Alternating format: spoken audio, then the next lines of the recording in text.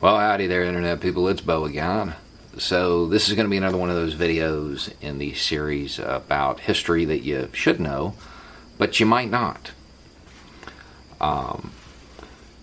This is something that gets debated pretty often, and it's funny because there's no debate on this one. The historical evidence is pretty heavy. There's a metric ton of historical documentation deciding this little debate. It's funny because it is historians who are to blame for this debate. Historians tend to assume that Americans know American history.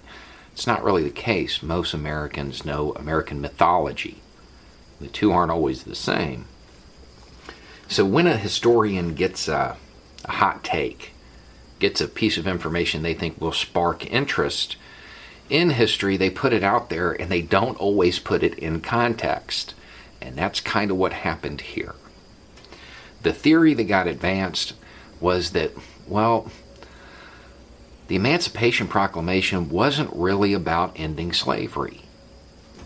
And that's true. There's a lot of truth in that statement. And in fact, in the U.S., slavery still isn't abolished. Not really. But that's a topic for another video. The Emancipation Proclamation freed slaves within a defined geographic area. The areas that were still rebelling. That's it. That's what it did.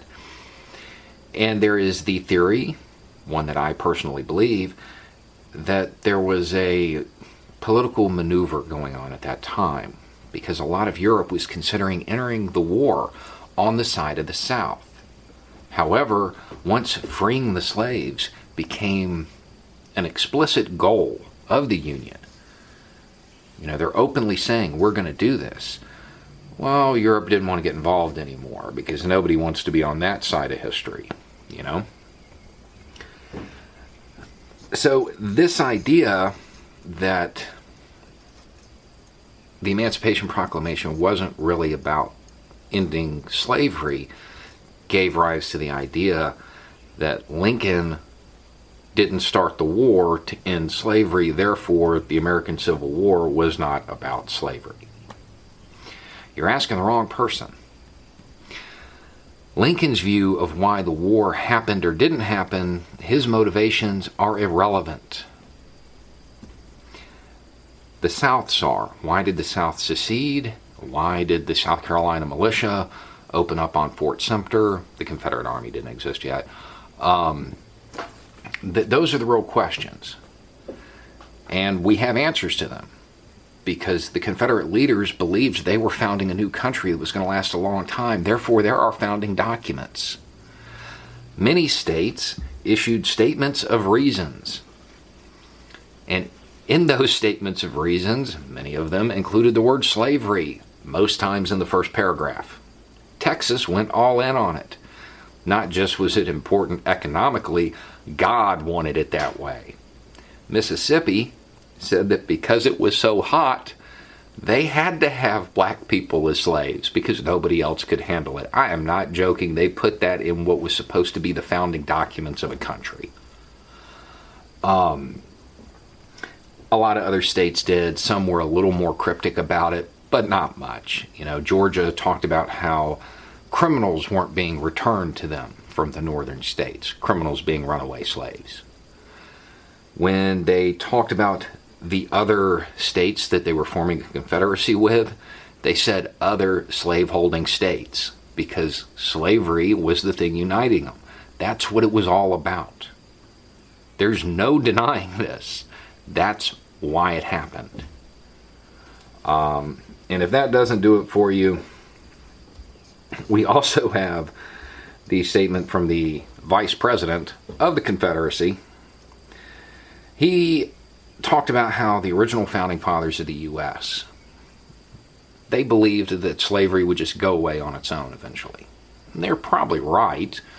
I mean, on a long enough timeline, machinery would have been more cost effective.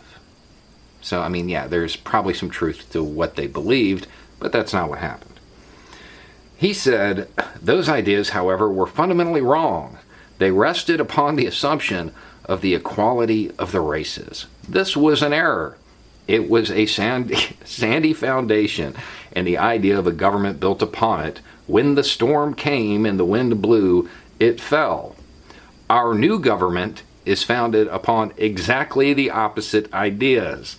Its foundations are laid. Its cornerstone rests upon the great truth that the black man is not equal to the white man, that slavery, subordination to the superior race, is his natural and normal condition. He did not say black man in this. He used a different word. That seems pretty clear. The cornerstone of the Confederacy, the reason they did this, the immediate cause, was slavery. The Civil War was about slavery. You can't argue this. The Confederate side, their documents say it was about slavery. People like to hold on to this because they like the mythology of the War of Northern Aggression and all of that. And even now, I'm sure somebody is typing out that, well, you know, they told the people at Fort Sumter to leave. They didn't want there to be any, fighting. Of course not. They would prefer to keep their slaves without fighting. I find it hard to believe that the people who support the idea that this wasn't over slavery, I find it hard to believe they would justify the U.S. military abandoning a post today. I mean, they're calling for troops to be sent in to Seattle over a few square blocks. And we're supposed to believe that they would be okay with half the country leaving, being occupied. Nobody's buying that. The Civil War was about slavery. It was inherently racist. It is what it is. It's historical facts coming from the Confederate side. You don't have to look to the Union. You don't have to get the northern side of it. The Confederates admit that's what it was about. So Lincoln's little political maneuvering doesn't really matter. It's not really that important. You're trying to expand that little piece of information just a wee bit too far. Anyway, it's just a thought. Y'all have a good night.